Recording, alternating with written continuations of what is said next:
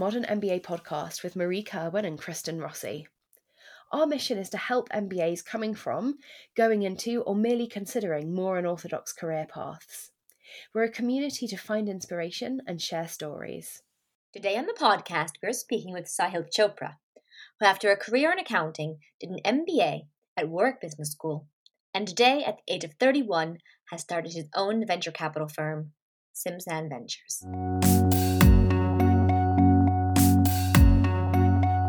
Would you kindly share your name, where you're from, and where you did your MBA? Sure. My name is Sahil Chopra. I'm from London, the UK, and I did my MBA at Warwick Business School and NUS Singapore, class of 2019. Fabulous. So you have an interesting career. You started off in tax, and then you did the MBA. And post-MBA, you've worked in the VC space. More recently, you founded your own venture capital firm, Simsan Ventures. Can you tell us a little bit about your career to date? Sure. So I graduated from Nottingham with economics. That was for my undergrad. And since then, I've worked for Grant Thornton and Ecovis in London as a tax advisor. After that, I also worked for what was then a startup called Bowhurst, which is now a very big company that is rivaling PitchBook. So I joined at a very early stage startup in their product control and research team. And that was probably the beginning when I realized how to exactly scale a company from literally pre-revenue to growth stage. So alongside my corporate career, I've also grown my family business with my brother from literally nothing to a multi-million-pound company that it is today. So I've had a mixture of a corporate and entrepreneurial background. Post-MBA, I joined a VC fund called TCF, and they invest in psychedelics, which was quite out there and a one-of-a-kind fund, which taught me the ins and outs of scaling a portfolio company as well as doing VC deals. But what I realized was that psychedelic medicine for me was not a passion of mine. I always knew that the future is technology. So after spending nearly 2 years there, I realized my love for the industry and the fact that I could run my own fund with the network I was building. And I had a clear investment thesis that I, as an investor, was passionate about. So I decided to test it and tour the circuit myself and see if there was any appetite for it. And gradually, as I was doing that and got authorized myself under the FCA, I believe now that we've actually found something which as an investor, I'm passionate about, and secondly, which other investors can invest into my fund also. How did you get approved from the FCA? Was it difficult? What were the steps? So usually it takes about 30 days, but with COVID, it took me, I filed in August and I got authorization in December. So it took a while. I mean, you have to get the fund registered yourself and the other investment partners. So I run the fund with my brother. So me, him, and Simsan Ventures are all authorized under FCA. What they do is you apply through an intermediary. So you can either come under somebody else's license and pay them a retainer, or you can apply for your own license. I think for a first-time fund, everybody opts for using someone else's license because it gives investors more confidence, because the people that you use a license for, they get a say in your deployment of capital, and they also make sure that everything you do is FCA on board and above. So that was the way that the route that we chose. I mean, when it came to the process and applying through the intermediary, they did a background check from corporate references, degrees, snapshot of your financial statements, everything. It's just to make sure that you're ethically above board to represent clients and deploy capital into other companies. That's great. And when you say intermediary, how did you find them? Was it just a list that you can pick from, or how does that work? So when I first started my VC fund, nobody really guides you on the process. I had to learn it all myself. I mean, I joined a VC fund, but that was already up and running. So from zero to nothing, you have to do it all yourself. So the first thing that I did do was hire a venture capital lawyer. I got that through my network at TCF, and they just help you draft the basic terms that you're thinking about your fund. And then they introduce you to people in the industry, so they know what exactly you're going to invest in, what kind of demographic VC you are, what kind of ticket sizes you're going to write, what kind of sectors you want to invest in. So then they recommend you to the right provider. So, which they did because the lawyers have been around the City of London for the last 20 of years. So they know each and every single FCA provider.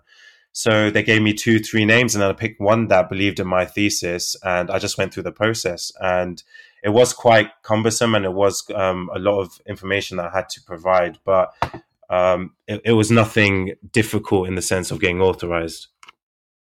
That's really cool. And so it's you and your brother, and then other investors too? So basically, right now, the two general partners, they're the people that run the fund. You usually split the profits amongst the owners of the fund, so me and my brother, Hmm. and the investors. So the investors get 80% and we get 20%. That's the terms of when we sell our investments, if they go public or they get acquired, and we get our profits from that. So right now, the only GPs, is me and my brother, but we can take as Yeah. many as we want to. But obviously, this is our first time fund. Yeah. We need to build a bit more track record and get to know others before we bring them into Simsan. Yeah. And then when it comes to investors, yeah, we have commitments already, but they only get a share in the profits once we sell it. They don't actually have any say in the day-to-day operations and how we do it Yeah. and how we run the fund. And we get to invest in anything we want because that's exactly what they sign up for. Cool. Cool. What's the day-to-day of running your own venture capital firm like? What do you do on a day-to-day basis? See, everybody has different ways of running their own fund and portfolio. I mean, as Yeah. I've been going along, I had to hire an operations director and some advisors as well. So originally, I actually hired advisors who were specializing in fintech and deep tech, which are the two sectors that I'm investing in. And they give investors confidence that, you've hired advisors who have had exits before, who have worked on big deals that can advise your fund. Those guys actually joined us and wanted to advise on how we run Simsan as well as the operations, because one thing that I knew was lacking in my skill set that before I started Simsan was how to run this company to the day to day. So right now, as the GPs, my main focus is obviously being the face of the company alongside my brother and fundraising. And then we've hired 2 associates, and they they manage the inflow of deals that we get, and they go out there, join accelerators, make introductions to any other deal brokers, and proactively search for founders that fit our investment thesis. So right now we've broken it down into that model where we have our internal tech platforms, etc., and task management software. But that's how we've divided it as of now. And then obviously we want to add a layer of interns who can obviously do any administrative tasks and handle any work that the associates need. Going forward, the operations are definitely going to improve and become more streamlined as we raise more capital. And then obviously alongside this, you have to work very closely with the lawyers, the FCA guys who I mentioned, and our fund administrator who monitor every single pound that goes in and out of the fund. So we're juggling the right model for us right now. But as I said, for me right now, it's mainly getting in front of investors and getting money into the fund. That's cool. That's really cool. And then I guess I'm juggling around, but what made you actually want to move into the VC world in the first place? And tagging on to that, what is it like running your own firm versus working for one? See, life has shown me today that you can either be a builder or a backer. So I knew at this point in time, I'm not a tech startup builder. However, I'm a backer, which led me to investing. Also, during my time at NUS and TCF working, I was in awe of what people are inventing and commercializing. There's so much phenomenal talent and genius out there. And in VC, for me, it's not about the returns I'll get from investing in a brilliant startup. I get my kick out of backing someone who builds the next household name in providing a service or a good. So breaking into venture capital is really difficult. I can't explain the demand for the roles, even for an internship. For me, I had to get an MBA internship and prove to my potential employer at the time that I was in it for the long haul. It's really exciting, but really tough at the same time. There's a lot of no's in this industry and requires a lot of backbone, since even today you have to compete as an investor right now to persuade founders to let you get in on their shareholdings. So, I mean, I got my roles through asking to meet VC managers for coffee or go to events. I mean, 9 out of 10 managers will meet you, but they'll reject applications since the norm is usually investment banking or consulting to get into venture capital, which is something I'm trying to change through Simsan. We're going to get to that, but that point exactly. So for someone who wants to break into it, you're saying you're networking a lot, you're reaching out, having coffees. Is it more of that than actually putting your CV down in front of someone, or is it a mix of both? I think right now you have to add something more to sending your CV. Like you can't just email a VC fund and say, "Oh, are you hiring right now?" Even some of them purposely say they're hiring on LinkedIn or on their websites, but they are waiting for someone to go that extra mile. So if I was back in the MBA and hoping to land a role as a VC investor post MBA, I would have personally. So right now, I've invested in 4 angel investments, which I'm putting into the fund, and they've already tripled in value. So to date, you can already invest in a company as little as £1,000. And I don't mean crowdfunding. So I think anybody who's particularly the MBA stage can at least invest in 1 or 2 companies and build their angel portfolio as they go along before they apply to VC roles. And this will show your passion for tech companies and how you select them as an individual, which will show VCs exactly how you think.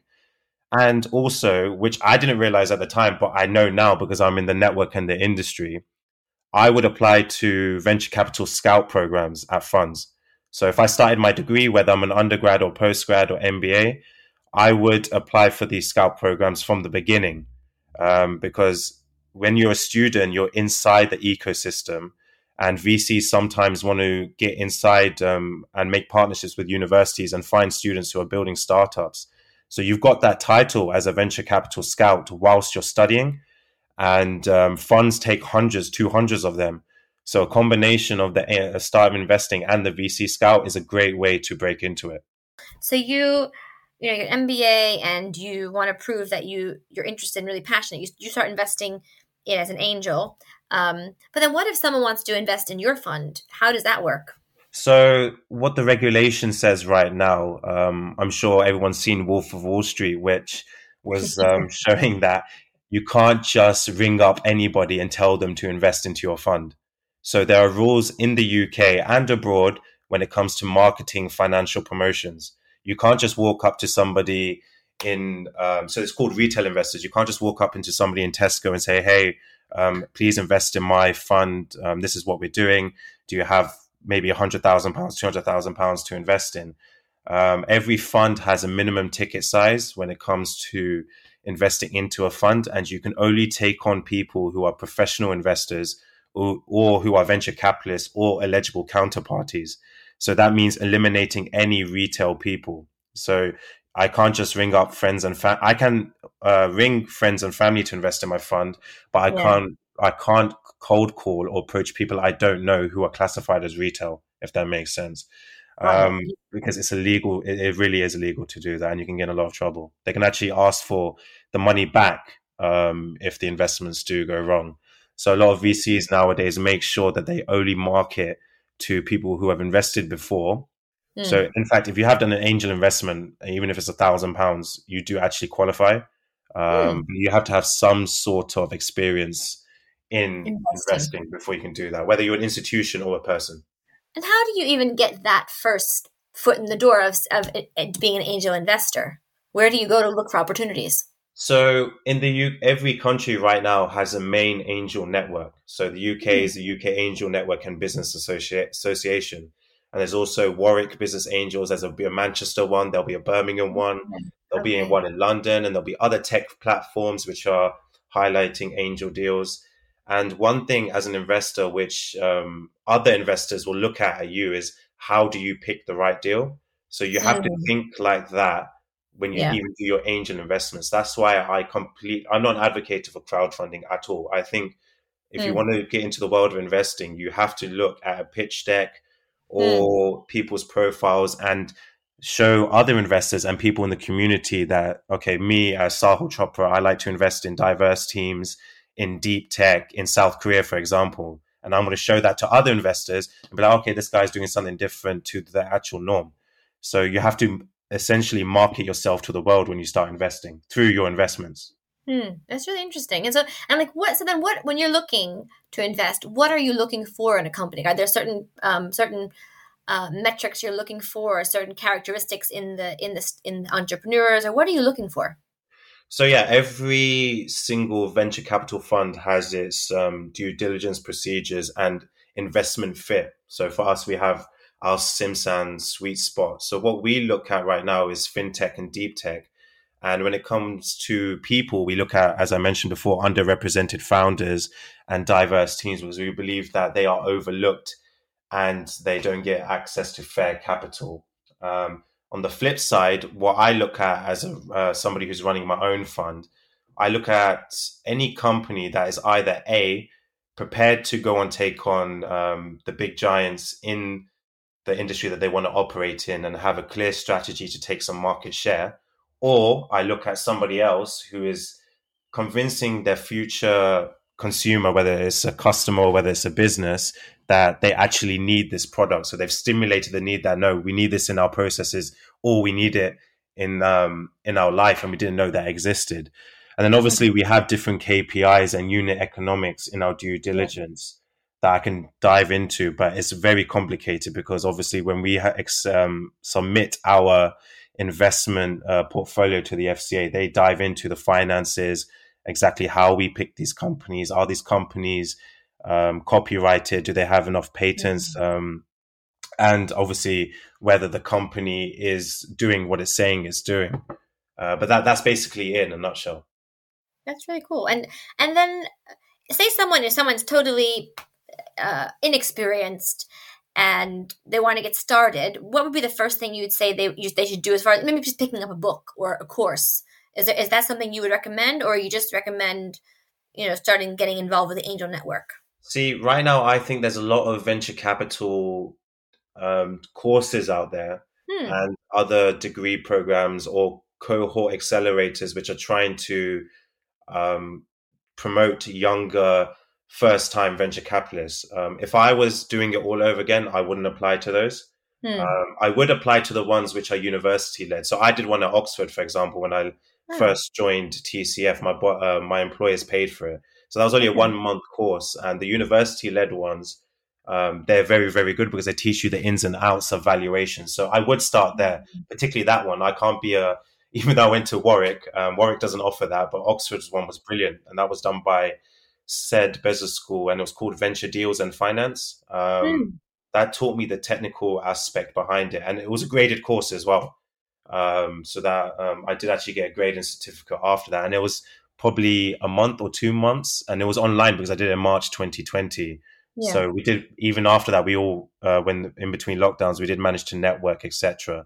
So I would start that. And then on Amazon, you can pick this really good book called Venture Deals. I think it's called Be Smarter Than Your Lawyer and VC. That's also something. Yeah, I've Sorry? heard of that one. I've heard of that one. It's the top hit in Amazon when you type in venture capital. Everyone's read that book in the industry. So I would start there. But then again, it's down to believing in whether you want to go down the theoretical route or learn yourself by being in the industry, or a combination. I chose a combination, and that worked out pretty well. But till date, I don't really, even when I worked for TCF, I was not involved that much in the technical aspects of it, because nowadays in venture capital, you have software which can do all the modeling for you and the valuations, etc. There's a lot of venture capital work has been offloaded to outsourcers. So right now, it's just about being the face of your own company if you choose to go down this route. So you've chosen, tech, deep tech. Why this area and not, I don't know, I said there's so many other areas, and why this area in particular?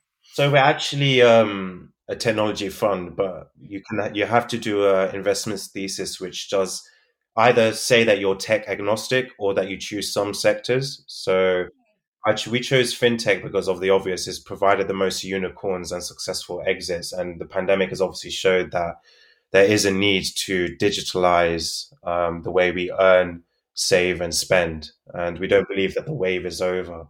And investors do know about fintech and the success of Revolut and Monzo. And there's many companies on the horizon that are not just focusing on banking, but other ways of managing capital and the way we save and spend. And then I chose deep tech mainly because I saw how it was thriving in Singapore. And I know in the UK right now that there's not many VC funds, particularly early stage, that are looking at deep tech, mainly because investors don't know that much about it. It's because deep tech basically is commercializing science. So AI, robotics, biotech, um, VR, AR, and the list is endless, really. And then when I saw what was being built in Singapore, I'm trying to do the model here. And what I've noticed is, while being in the circuit for the last year, there are a lot of companies, specifically spin outs out of university, that have potential to commercialize and protect their science, but they're just not getting the VC backing that they need. They're winning grant funding, but they're not winning VC funding. So I found a sweet spot there and offering investors something a bit different, because most investors actually don't know that technologies have become cheaper and the route to exit is much quicker. So you have to offer something different. You can't, if I was speaking to anyone who's thinking about starting their own VC fund, they have to think about a sector which is going to appeal to investors. I mean, everybody wants to do e-commerce and fintech. Those are the most two popular ones. But there are emerging industries out there which you have to pick one which is different to the norm. Yeah, that makes sense. And when you talk about exiting, like what I mean, we've done. I think in work, we took a venture capital course, or like entrepreneurial VC. But what does a typical exit look like in your niche area? Sure. So when you buy into a company, you usually buy at a price per share, and then you're allotted a certain amount of shares at a specific price and valuation. And then Yeah, obviously you're betting that in the subsequent rounds, the company is going to do very well, and then the valuation will increase.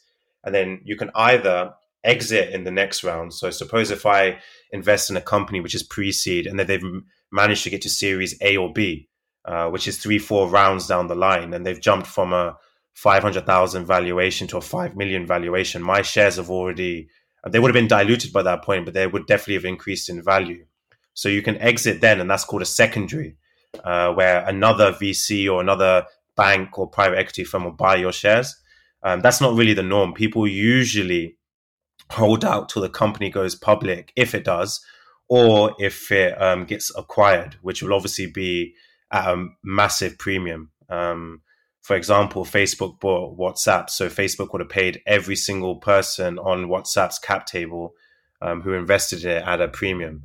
So in our fund right now, we're hoping to a combination of a three, which is secondary, getting acquired, or going public. It's very rare that a company will go public, as you can see by the announcements on LinkedIn or any VC newsletter that you pick up. But if you invest in 20 to 30 or maybe in 50 companies, you're betting on one to at least exit, which will, and the rest to all fail. So in a VC fund, roughly 97% of companies do fail, 3% do very well, and 1% is a big winner. And it's the ones that float and go public, they're the big winners that will make up for all the losses against the portfolio. So yeah. that's how exits work. And how many? I mean, just and I mean, nosy. You don't have to answer, but how many businesses do you have in your fund? So I have five as of today. And so that's 130,000 invested across five companies, and they've already tripled in value. So I can either choose to say exit right now at its Yeah, value and find a secondary who's willing to buy my shares, or I can hold out a bit longer yeah, and bet that these companies are either going to get acquired or go public. So I've chosen to hold it for now, because I don't think my investments will go deteriorate in any sense. And yeah. then this year, I'm planning to invest in another 20 companies. And then in 4 years, over the next 4 years, another 60. That's amazing. That's really cool. Really, really cool. And so then, one more question before we do the MBA ones, and that's you mentioned on in our conversation, but also on LinkedIn, you're kind of trying to break the norm of how people break into VC as a career. What is your vision, and how can people get in touch with you, and what do you want to do? So my vision is to build three funds in the next 10 years. I will only employ non-bankers, non-consultants, and give those who have a non-traditional background in this space a chance to become VCs, because I believe that investing is everyone's right. If you look in the London right now, it is the investment bankers, the big four, and consultants that get all the funding and the venture capital roles. And personally, there is no transition. It's just anybody could do it. In the US right now, there are people who are 18, 19, 20, people without college degrees, people within college who are starting their own funds. But in the UK, no one will give that chance. I'm 31 right now, and I'm told that I'm too young to be a venture capitalist. That's how it is in the UK. And that's really Yeah. surprising considering that, it's a multicultural place. I love this country. I've been born and brought up here. I've never been held back in any opportunities. And but just in this sector alone, there is prejudice when you want to do this sort of career path. And right now, there is no face to young emerging venture capital in the UK. And I want Simsan to be that. So I've made it my goal to level access to capital, change UK VC, and promote young VCs amongst all possible demographics. I mean, my ultimate dream is when I invest in funds, I want to one day back a fund manager who's in college or someone who's like in their 18 to early 20s and show that it can be done. I know it sounds silly, but the day I do that, because it happens in the US all the time, it's just Yeah. something that I want to prove that can be done. Yeah, absolutely. Definitely can be done. That's awesome. I can't wait to see it.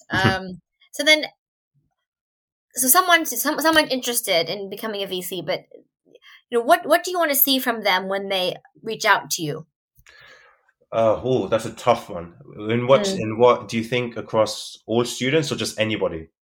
Anybody, they don't have to be a student. They can be, someone who's actually wanting to switch their career, but they're really interested in getting involved. What do you want to see from them?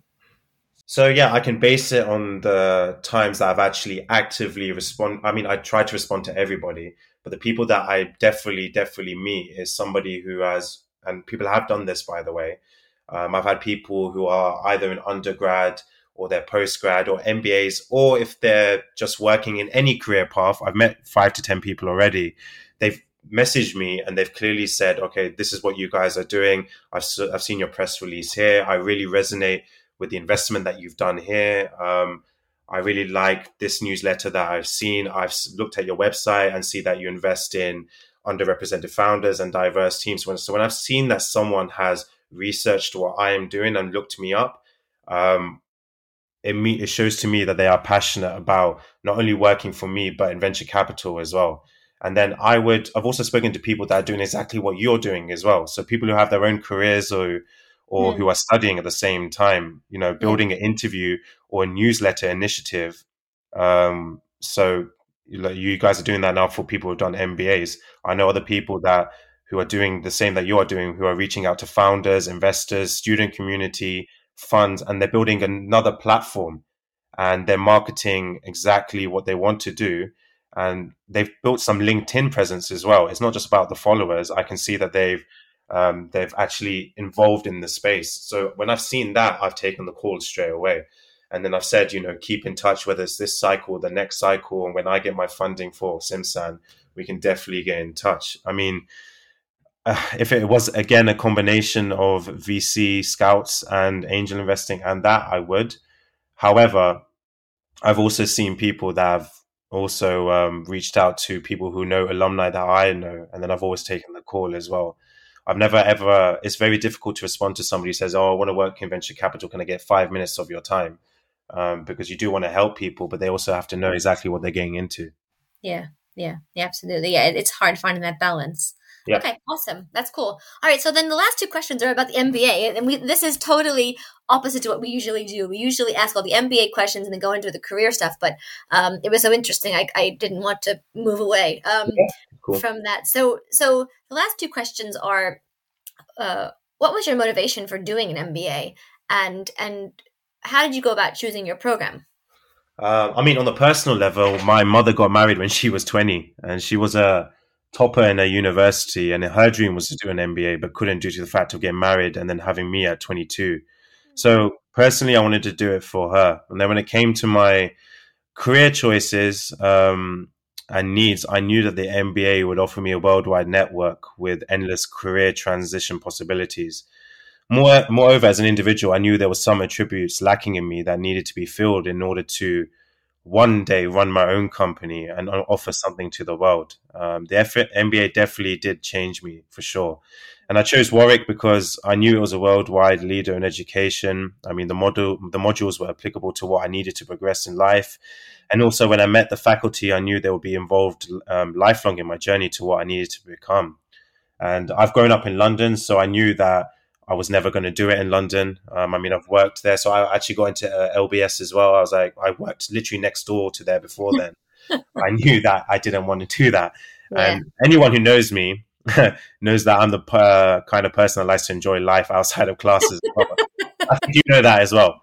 And Warwick obviously is an undergrad, postgrad, MBA execs. The campus life was insane. So I knew that after classes, I needed something a bit more extra to what a business school can provide. And I'm telling you, other business schools do lack that. They do. Warwick was an all-in-one. And I'm sure you agree as well. It was definitely the best year of my life. And I had as much fun as possible, as you saw, Kristen. Yes. We all did. We're like, okay, it's 1 year. We're going to give definitely burnt the candles at both ends. Yeah, definitely. It was incredible. Yeah. And so then finally is what skills did you take from the MBA that have helped you get to where you are today?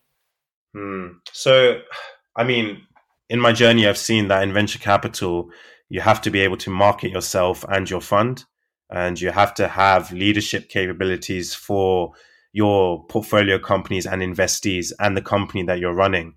You have to be really strategic in how you get the best founders and investors into the fund. And then obviously, as we talked about before, you need to manage operations from introductions to investors, to founders, to closing deals, right along the process. And what are the core modules of an MBA? It's marketing, operations, leadership, and strategy. So alongside the theoretical element, it definitely applied to what I'm doing today. And I knew that back then.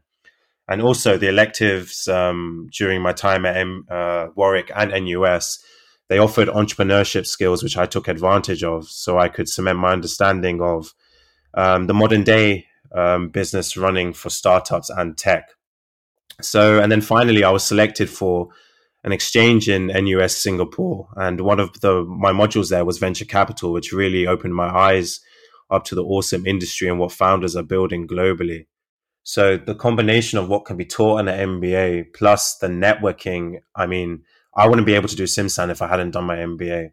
I think which will surprise you as well, I was definitely much more of an introvert before doing this. And I would not have been able to stand in front of a room of 60 investors, which I do all the time, and be able to market myself, pitch, and show my vision of exactly what I want to do. It's really, really daunting, but those skills are so important. And I think we did that a lot in the MBA. And another thing, which will be the biggest value add in my journey as a fund manager and venture capitalist, and from the value add that I could get from the MBA, was through my network. So as I mentioned, I'm investing in South Korea, and no other fund is doing the UK South Korea VC connection. And investors ask me all the time, how did you get into South Korea? Because there's no Western VC presence there, obviously because of the challenges that's on the other side of the world. And the tech scene startup scene is only booming just now. How did I get into South Korea? My roommate in Warwick, he runs his own tech accelerator in South Korea, and he's doing the deal for me. So I'm the living proof that the MBA can honestly get you to somewhere you wouldn't imagine going to. I never thought in a million years I would be being flown out, all expenses paid, to Seoul in South Korea, travel it, pitch to investors, meet startups, spend a week there, and see that, this is going to be where I do business in the future. I never thought in a million years. And this only happened because I chose to do my MBA at Warwick. So I'll always be thankful for that. That's amazing. For your Warwick's poster boy.